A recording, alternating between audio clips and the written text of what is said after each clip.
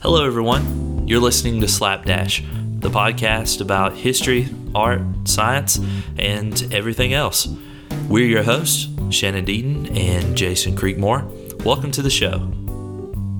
On today's episode, we are discussing the Russian Revolution, an event that reshaped Russia, its citizens, and foreign affairs around the world. Across the table from me, I have avid historian and champion of democracy, Jason Creekmore. How are you, man? I am doing well. How are you? I'm doing well. Let freedom ring. You ready to represent the people today? That's exactly right. For the people, by the people.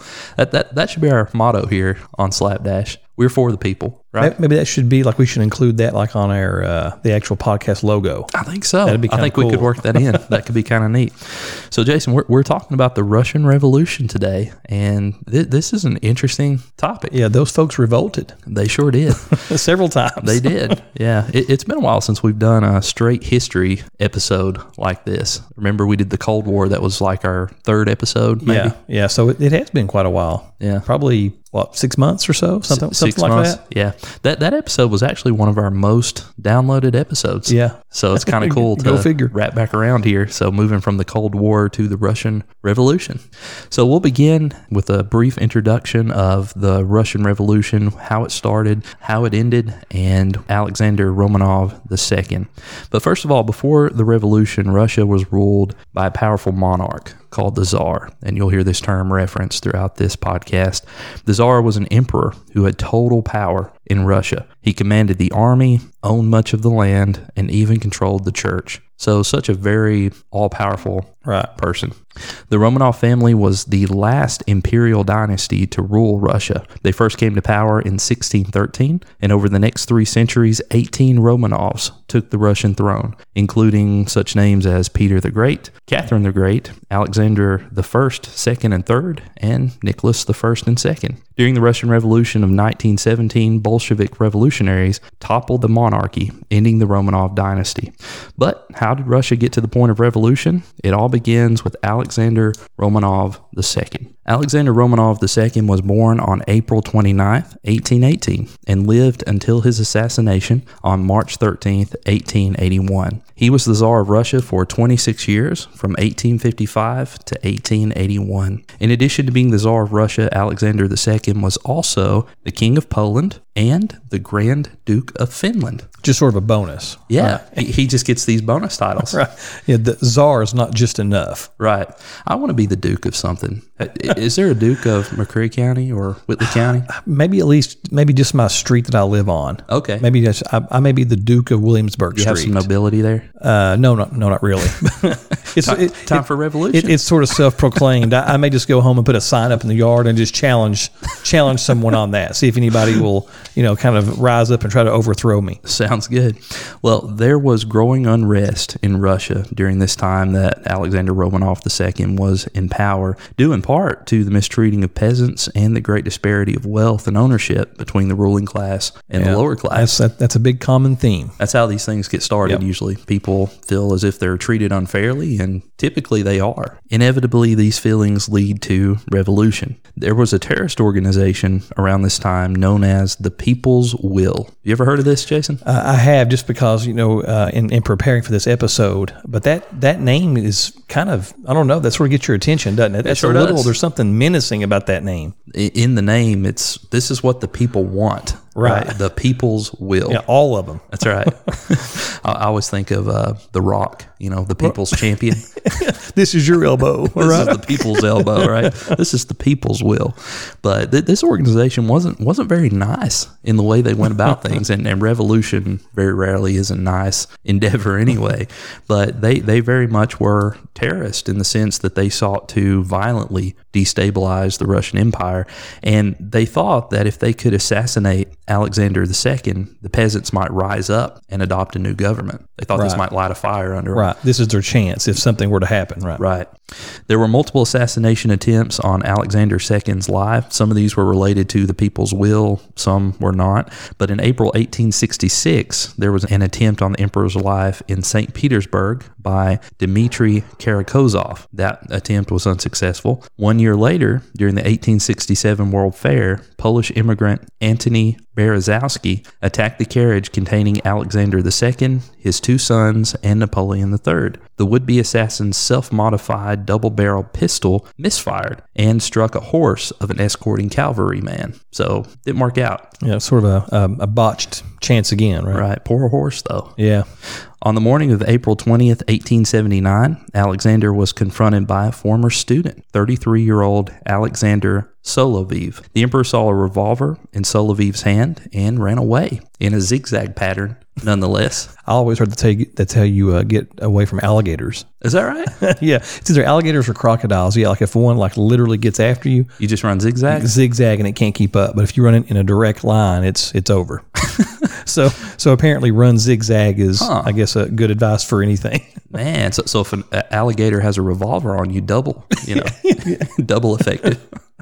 Soloviev fired 5 times but missed. He was hanged on May 28th after being sentenced to death. That same year, in December 1879, the People's Will terrorists organized an explosion on a railway from Moscow, hoping to hit Alexander's train, but they missed. The next year, on the evening of February 5th, 1880, Stefan Kalturin set off a timed charge under the dining room of Alexander's Winter Palace, killing 11 people and wounding 30 others. The New York Times reported, quote, "The dynamite used was enclosed in an iron box and exploded by a system of clockwork." So just kind of a timing mechanism on a bomb underneath the dining room, and it went off, but it missed them. It did kill some folks, but he it wasn't wounded some there. folks. Yeah. He wasn't there. Dinner had been delayed by the late arrival of Alexander's nephew. Oh my gosh. So the royal family was not in the dining room at the time of the explosion. Lucky them. Man, I mean, how many lives does this guy have? He's got a few. Yeah. But it was all going to wrap up on March 13th, 1881. Alexander fell victim to an assassination plot in St. Petersburg. While traveling in his carriage to a military location, Alexander was confronted by a member of the People's Will named Nikolai Ryzakov, who was carrying a small white package wrapped in a handkerchief. The explosion killed one person and wounded several others. However, since the emperor was traveling in a bulletproof carriage, he was shaken but unharmed. Wow. So he has a few lives. Man, miss him again. Missed him again. However, there was a second attacker there that day by the name of Narodnaya Volya, standing by a fence. He raised both arms and threw something at the emperor's feet. He was alleged to have shouted, quote, "It is too early to thank God." Someone at the scene later wrote the following, and this is an explicit description of exactly what happened with the explosion. Quote, "I was deafened by the new explosion, burned, wounded, and thrown to the ground. Suddenly, amid the smoke and snowy fog, I heard His Majesty's weak voice cry, 'Help!' Gathering what strength I had, I jumped up and rushed to the emperor. His Majesty was half lying, half sitting, leaning on his right arm. Thinking he was merely wounded heavily, I tried to lift him, but the Tsar's legs were shattered and the blood poured out of them. 20 people with wounds of varying degrees lay on the sidewalk and on the street. Some managed to stand, others to crawl, still others tried to get out from beneath bodies that had fallen on them. Through the snow, debris, and blood, you could see fragments of clothing, epaulets, sabers, and bloody chunks of human flesh." End quote. Man, that's a graphic Sounds like depiction something of what happened. like a Quentin Tarantino scene or something right there. Yeah. That's horrible. I watched the Netflix documentary recently on the Russian yeah. Revolution. I think you did Yeah. too. And they described this event as Russia's equivalent of something like 9/11. Wow. It was just, to them, that deeply Just affecting a of their massive culture. gut punch, right? Yeah, it took them out. It was later discovered that there was actually even a third bomber in the crowd who stood ready with a briefcase containing a bomb should the first 2 attempts fail. So they had 3 plans ready to go. Gosh. Alexander was carried to his study, where he was bleeding to death, with his legs torn away, his stomach ripped open, and his face mutilated. The dying emperor was given communion and last rites and passed away shortly thereafter. So after all of these attempts trying to bomb the railway, trying to bomb his dinner table. Yeah. He finally was just in a carriage, and just by chance even, because the first attempt failed, if he had continued along that road and made his way on to where he was going and hadn't faltered there for a little while, maybe that second attack wouldn't have had any effect. Right. And that could have dramatically changed the course of history. What's so scary about that is that's just sort of proof that if enough people have it out for you, that it's hard to stay away from that forever, right? I mean, especially if you're a leader and you have to be out in the streets and, among the public. I mean, you cannot ignore that all the time. Yeah, you have to be aware of it and constantly guarded. And I think there were a couple cavalries there along with the emperor who were guarding him, but still, the first bomb went off and he got out to see what happened because a few people had died, a few people had been wounded, and it just so happened there was another bomber ready and waiting. Just in case, yeah. Yeah. So the course of history could have changed here for a couple of reasons. Number one, if Alexander II had have gone on to live, then things would have been dramatically different as far as the revolution goes. But here's an interesting point. The death of Alexander II actually caused a setback for the reform movement. One of his last acts was the approval of a set of constitutional reforms. These reforms would have led to the forming of a constitution in Russia, which would have likely provided greater rights to the peasants. However, Alexander II was killed before releasing the plans to the Russian people, and his successor, Alexander III, chose to abandon the reforms and went on to pursue a policy of greater autocratic power. So it backfired. So total different direction, right? I mean, we're going this way, and then all of a sudden, because of this assassination, now all that's derailed, and now we're going back the opposite way. Yeah. So if they had just waited 2 weeks, or if this attempt had failed and 2 weeks had went by, Alexander's plan was to release these documents that basically gave a little bit more freedom to the peasants, empowered them a bit more, build up their government a bit more, and in doing so may have provided them some of the liberation that they were actually after. They were fighting for, right? Yeah, but his death caused the exact opposite effect. It's crazy the timing on that. That's interesting. How things could have been different, because I know here in a little while we're going to talk about communism and Lenin and some of that. That may have never occurred if Alexander II had to live for just a couple more weeks, and some of these plans he had for expanding liberties in Russia had have been enacted. Yeah, I mean, people's whole personalities and sort of their opinions on their livelihoods may have been drastically different. Could have been completely different. 2 weeks later, a month later, had they known this was going to happen. But Alexander III put a stop to all of that, and he was a little bit fearful after all of this happened. He imagined can imagine so they were going to be out to get him too, and they were. So those fears were well placed, and as part of that, he rolled back a lot of those liberations that Alexander II had put in place. But Alexander III became Tsar of Russia on May 27th, 1883, and he ruled until his death in 1894. He opposed any reform that limited his own autocratic rule. In fact, he reversed some of the liberal reforms of his father, as we said. His political ideal was a nation composed of a single nationality, language, and religion, all under one form of administration. In May of 1887, the People's Will began planning the murder of Alexander III. That didn't take long, did it? No, it was kind of a quick turnaround. The Okhrana, which was the secret police force of Russia, uncovered the plot and 5 of the conspirators, and one of the conspirators was Alexander Ulyanov, the older brother of Vladimir Lenin, which I think we're going to hear about here in just a little bit. They were captured and hanged in May of 1887. In 1894, Alexander III became ill with terminal kidney disease. He died in the arms of his wife and in the presence of his physician on November 1st, 1894, at the age of 49. Alexander III was succeeded by his eldest son, Nicholas, who took the throne as Tsar Nicholas II. So, Jason, what can you tell us about the reign of Tsar Nicholas II? Well, unfortunately, if your last name is Romanov, people are after you. Doesn't work out, does it? I think that's kind of the common theme throughout Russian history. Nicholas Romanov II became the last Tsar of the Russian Empire on November 1st, 1894, and Nicholas's time period as leader was a really difficult time for Russia.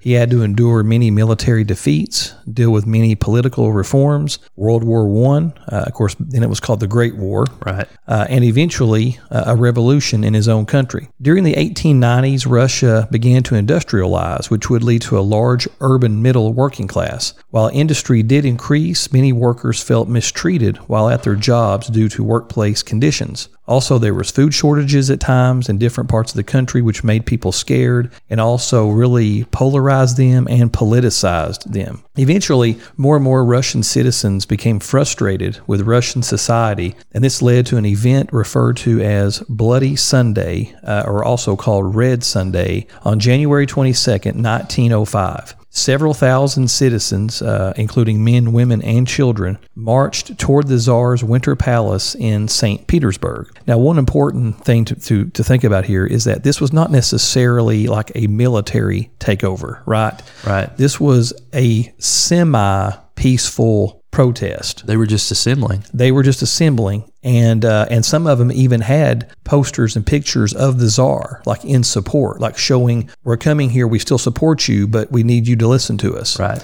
However, Tsar Nicholas heard rumors of the protest, and he left St. Petersburg. As the crowd grew closer, tensions grew. Soon, a riot broke out on one of the streets nearby the palace. Things escalated quickly, and minutes later, 96 Russian citizens were killed and over 300 more were wounded. Wow. I think some of the soldiers just started firing on them. Yeah, I think they just sort of got spooked, and then one gunshot, then a scream, and another gunshot, and it just all falls apart. Yeah. While Nicholas did not order his soldiers to fire on the crowd, this massacre had happened on his watch. I mean, when he is the leader. Nicholas was quoted as saying the situation was, quote, painful and sad. But from that moment on, many Russians adopted the motto, quote, we no longer have a Tsar. Oh, wow. And so that mentality was sort of, born that day, and then just kind of perpetuated as time went on. And again, this was in 1905. Can't imagine that motto was very well received by the Romanov family. I wouldn't think so. Bloody Sunday cast a shadow on Nicholas from which he would really never recover. Nicholas permitted a new chamber of the government called the Duma to allow for a more representative government. But in reality, the Duma wasn't very powerful. I think in a lot of ways, this was his way to try to just appease them a bit, kind of throw them a bone, but didn't really empower them. Not really, no. And around this same time period, in 1904 to 1905, Russia was at war with Japan, as the two empires both had ambitions for Manchuria and Korea. Russia would ultimately lose the war at the hands of the Japanese Navy, only bringing further and further criticism of Nicholas's leadership. Nicholas would continue to lead Russia through this harsh criticism for several more years. But in 1914, things would drastically change. On July 28, 1914, the Austrian-Hungarian Empire declared war on Russia's ally, Serbia. Now, this is what we mean when we're talking about entangling alliances.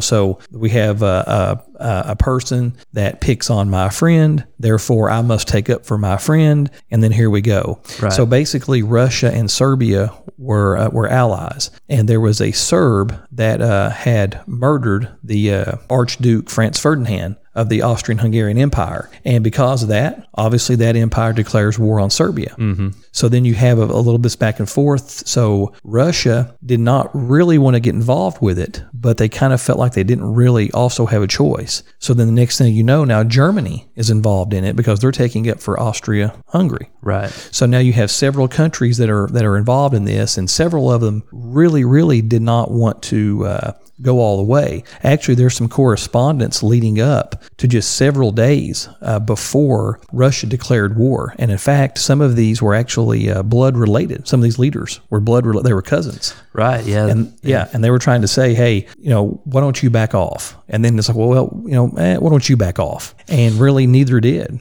So a big complex global game of chicken. Pretty much. Basically. Yeah. It's like who's going to blink first type thing. On July 30th, Russia ordered full mobilization of its army. Russia declared war on August the 1st. Despite an extremely large army with over 4 million troops, the army was very unprepared both in resources and in training. More military defeats began to further damage the Romanov name, along with the friendship of a strange man known as Grigory Rasputin. So have you ever heard of this cat? Old Rasputin. Sure have. Yeah. I think he was even in one of the Disney movies, right? Yeah, I think so. Anastasia. Anastasia. I guess. Yeah. Yep, that's it. So Rasputin was born to a peasant family and became a holy man of sorts and claimed that he was a prophet. He had some sort of mystical powers. He befriended and impressed the Romanov family when in 1906 he treated Alexei, Nicholas's son, who suffered from hemophilia.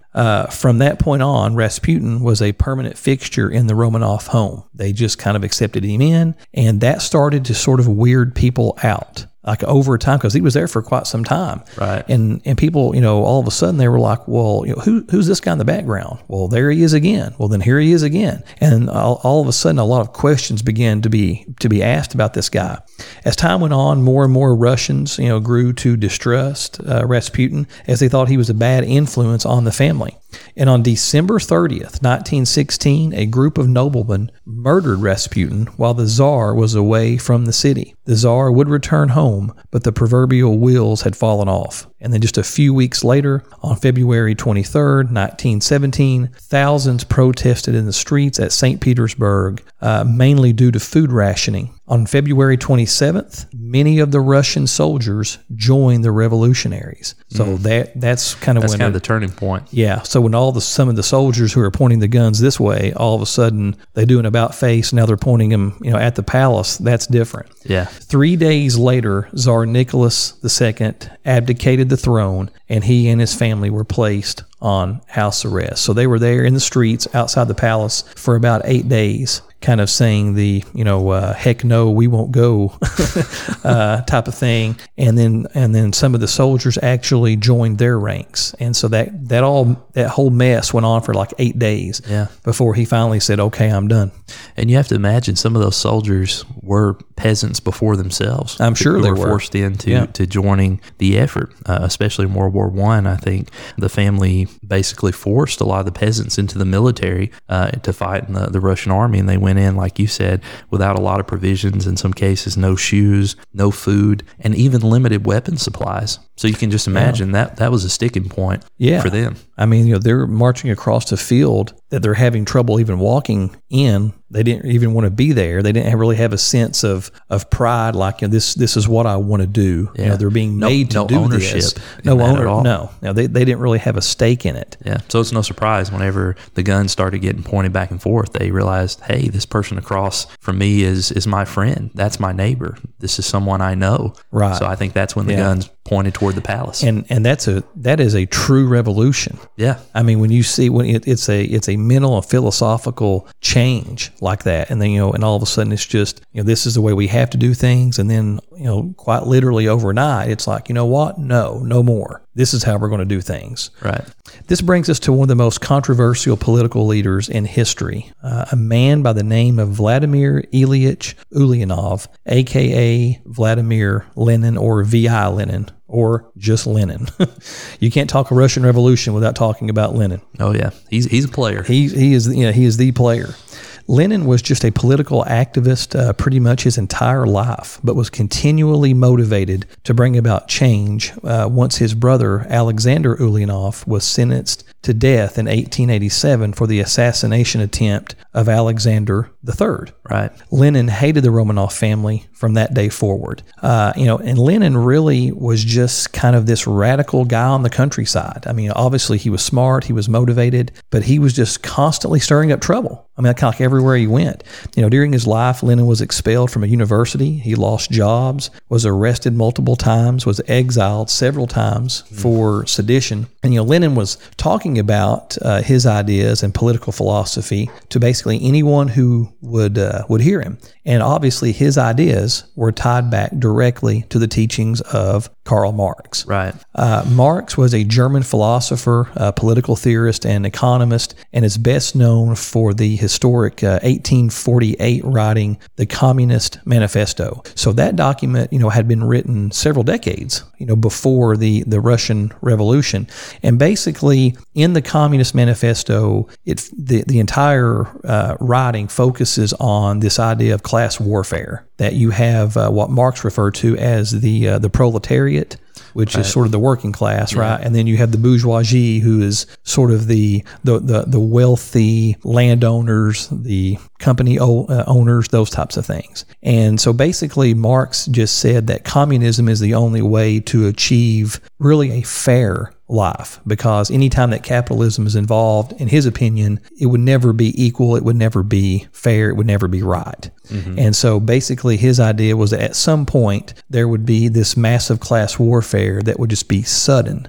Kind of like what's happening here in Russia, what we're seeing. But ironically, Marx actually made the comment that Russia would be the last place that would happen, and it ended up kind of being the first. So I think that's kind of interesting. It is. But Lenin has a really interesting story. Again, we talked about his brother. That really motivated him early on. He was there for Bloody Sunday in 1905, and he thought that was a wasted opportunity because he thought, okay, this is it. There's thousands of people. They're in the streets. They're gathered. This is what revolution looks like. Right. And then that horrible accident, and then really nothing else occurs for like the next 12 years. So Lenin actually thought that they had missed their opportunity, that would never happen again. Yeah. But obviously it did. In February 1917, when the revolution really started, Lenin was actually in Finland. He had been exiled on one of his numerous times he'd been exiled, and he was in Finland, and he came back on a train, obviously, and he comes back in. He's like, hey, listen to me. Remember me. This is, I'm Lenin, and remember I was the guy talking about communism. This is how we should do it. They're like, oh yeah, I remember that guy. Yeah. So he has to leave again. He comes under extreme political pressure, some threats. So he leaves again, and he's gone for a while. And then in October of 1917, he comes back again several months later. But this time, it's like a military coup. I mean, he's not saying like, listen to me. He's like, listen to me. Yeah. And he comes back, and it's a total takeover. And of course, the group of people, the political party he's leading, are called the Bolsheviks. And whenever he takes control of the government and he throws the provisional government that had been set up after the Tsar had abdicated, after he had overthrown the provisional government, communism was born. And so there were two revolutions, really, one in February of 17 and then one in October of 17. And then shortly after that, really a civil war that erupted. You had the Red Army, which was led by Lenin and Leon Trotsky. Right. And of course, Joseph Stalin was also in sort of an up-and-coming figure at that time. And then they were going against the White Army. The Red Army was total communism. The White Army was sort of a political mix. Some people actually wanted the Tsar back, have like an oligarchy, set up. Some wanted some milder form of communism, like some kind of socialism, some level of that. Mm-hmm. Some wanted a full-blown democracy. So it was basically sort of a splintered group of people. It's kind of a volatile society to be in at that time. Right. That it could go in a lot of different directions because the country was sort of open to that politically. There was a point in time where it could have went in a lot of different ways. Yeah, there was a vacuum. And so everybody wanted to rush for power. But really, the Red Army, they were more organized and they were together. They all believed the same thing. The White Army, not necessarily so. Right. Some wanted it this way, some wanted it that way. So obviously, the Red Army wins. Lenin takes control over Russia and ultimately to be renamed the Soviet Union. And I think the Bolsheviks then, did they put the Tsar and the family to death that were under house arrest at the time? They did. So when Nicholas abdicated the throne, I mentioned earlier, he and his family, they were put on house arrest, and they were there for like 8 or 9 months or so. But whenever things kind of settled down and Lenin was clearly in charge and he was the leader, he went and had them murdered. I mean, he just had them shot to death, his children and all. And so you can't imagine that happening. Yeah. But Lenin himself would not live a whole lot longer than that. He actually became ill in the 1920s and passed away in 1924. And of course, there was some political infighting and all those types of things. And that's another whole little fascinating period there. But as we know, ultimately, Joseph Stalin becomes the leader of the Soviet Union. Yeah. So, Shannon, that's kind of an overview of the Russian Revolution going all the way back like to the 1880s, really, and some of the father and the grandfather of the Tsar. And you could see some of the political unrest and kind of how that traveled all the way through the time that Lenin takes over and Lenin passes away.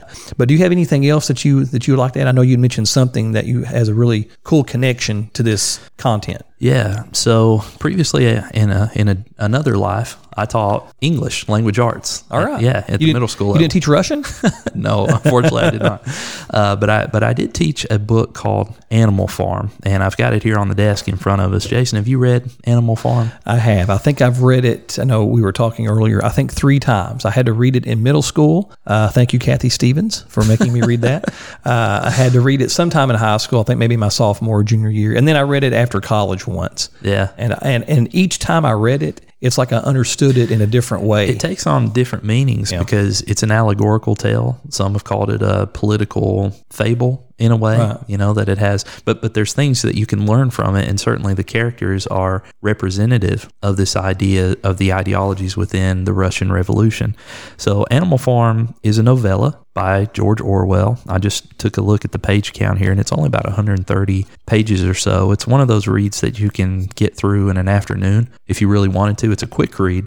It almost reads like a children's tale. Yeah. When you're going through it, because it's told from the point of view of various animals who live on a farm. In fact, it tells the story of this group of animals who rebel against their human farmer, hoping to create a society where the animals can be equal, free, and happy. And if you're starting to think about how this compares to the Russian Revolution, you're exactly right. Kind of connecting the dots, right? Yeah, it's all connected. The book was published in England on August 17th, 1945. And in a lot of ways, it was a criticism on Joseph Stalin. Ultimately, within the book, the rebellion that the animals have is betrayed. So similar to the Russian Revolution, you have this big turnaround where the peasants take over, or in the novella where the animals take over the farm, right? They overcome the farmer who was oppressing them, I think symbolic of the royalty ruling class, the Tsar, Nicholas II. But the rebellion's ultimately betrayed, and the farm ends in a state as bad as it was before under the dictatorship of a pig named Napoleon. And Napoleon is a name that's allegorical for Joseph Stalin. So Napoleon, the pig who assumes totalitarian power in Animal Farm, has the animals of the farm construct a windmill. And you talked about how Russia tried to industrialize a little bit and move from being more of a rural type of place into more of an industrial type of place. This is the symbol within the book. All the animals rally up under Napoleon, and they try to build this windmill. And it's supposed to increase productivity on the farm, but ultimately it gets torn down, and I think they have to rebuild it a couple of times, and it's twice as hard every time, and it takes twice the labor and twice the resources. And this is sort of symbolic of Stalin's attempts to modernize Russia and sort of the general incompetence of being able to do that, because as the windmill falls, so did Stalin's march to try to industrialize the country. Now, the thing that I find most compelling about the book is that there are 7 commandments of something called animalism. And it's no great stretch of the imagination that animalism is a metaphor for communism. Right. And the 7 commandments are as follows, and you can start to see the parallels. The first commandment is, whatever goes upon 2 legs is an enemy. You have to remember, these are animals. Let's just get that out of the way, right? So they're saying humans are the enemies, right? So they sort of start defining sides. Whatever goes upon 4 legs or has wings is a friend, or in the book they call them comrades, right? Okay, right. No animal shall wear clothes, because that was supposed to be a symbol of humans, right? Why would animals have any need for clothes? No animal shall sleep in a bed, again, symbol for humans. No animal shall drink alcohol. No animal shall kill any other animal, and all animals are equal. On the surface, that sounds kind of idealized. It sounds pretty good, kind of a utopia. No one's killing anyone else. No one's doing the former things that we didn't like in the first place that led to revolution, and all animals are equal. But the problem with that is it starts out well and fine, as I assume probably the tenets of communism and Marxism and what he originally proposed probably sounded okay on paper. Something different, right? Yeah. Everyone's equal. Sure. But anytime you put humans into the mix, that's kind of when things start to go off the rails. And these rules in the book started getting revised. So the pigs started sleeping in the beds, and they revised the rule that said no animal shall sleep in a bed. They added the word or the words with sheets. So they removed all the sheets from the beds and they slept in the beds. Right. Right? It's legal now. It's fine now, it's just a small tweak. The next one, no animal shall drink alcohol to excess. So they just added those two words there. You just can't get drunk. You just can't get drunk. No animal shall kill any other animal. And this is when it really became serious, because there were at least a couple instances in the book where the ruling class, the pigs, very clearly led to the death or directly to the murder of other animals on the farm. And the commoners, just the regular animals, said, well, I thought we couldn't kill any animals. And the rule was changed to no animal shall kill any other animal without cause. So you can slowly see how things are sort of changing here. And this is the last one, and this is the one that is presented at the very end of the book. There's a period during which the pigs go off by themselves for a while, and they start practicing walking upon two legs. I don't know if you remember this from the book. I do, yeah. I had forgotten about it, but yeah, I remember that now. Yeah, so one day they come out on the farm after a period of absence, and the pigs are walking on two legs, and they've retrieved the whips that the farmer used to use, and they're carrying them in their trotters, and they're basically returning to the old ways of how the farmer used to run the farm. And they've changed the final rule of all animals are equal, and they've added the next line, but some are more equal than others. Yeah, that's the one I specifically remember. Whenever you talked about the commandments, that's the one I always come back to, because that's the one that you remember. All animals are equal, but some are more equal than others. So that makes absolutely no sense whatsoever. But it's kind of weird that they would try to pass that off as, well, yeah, certainly that makes sense, right? Sure. And so, but I mean, honestly, that happens in the real world. Yeah. I mean, it's, there are things like we read and we see and we're like, okay, that makes sense. And then politicians sometimes will put a whole different perspective on it. And you're like, well, that doesn't make any sense now. Right. Because, and you begin to question things. So Animal Farm is an absolute, just terrific novel. I mean, it's great. Yeah. Yeah. I love it. And the thing I remember most at the very end, I think in the final paragraphs, the lower class animals, symbolic of the peasants in Russia, are staring through the window and they're watching the pigs at the table play a game of cards. And they say they look from one face to the next, trying to find some semblance that these are still animals, that they're still pigs. Remember, these are just recently the pigs who started walking on two legs. Right. Right.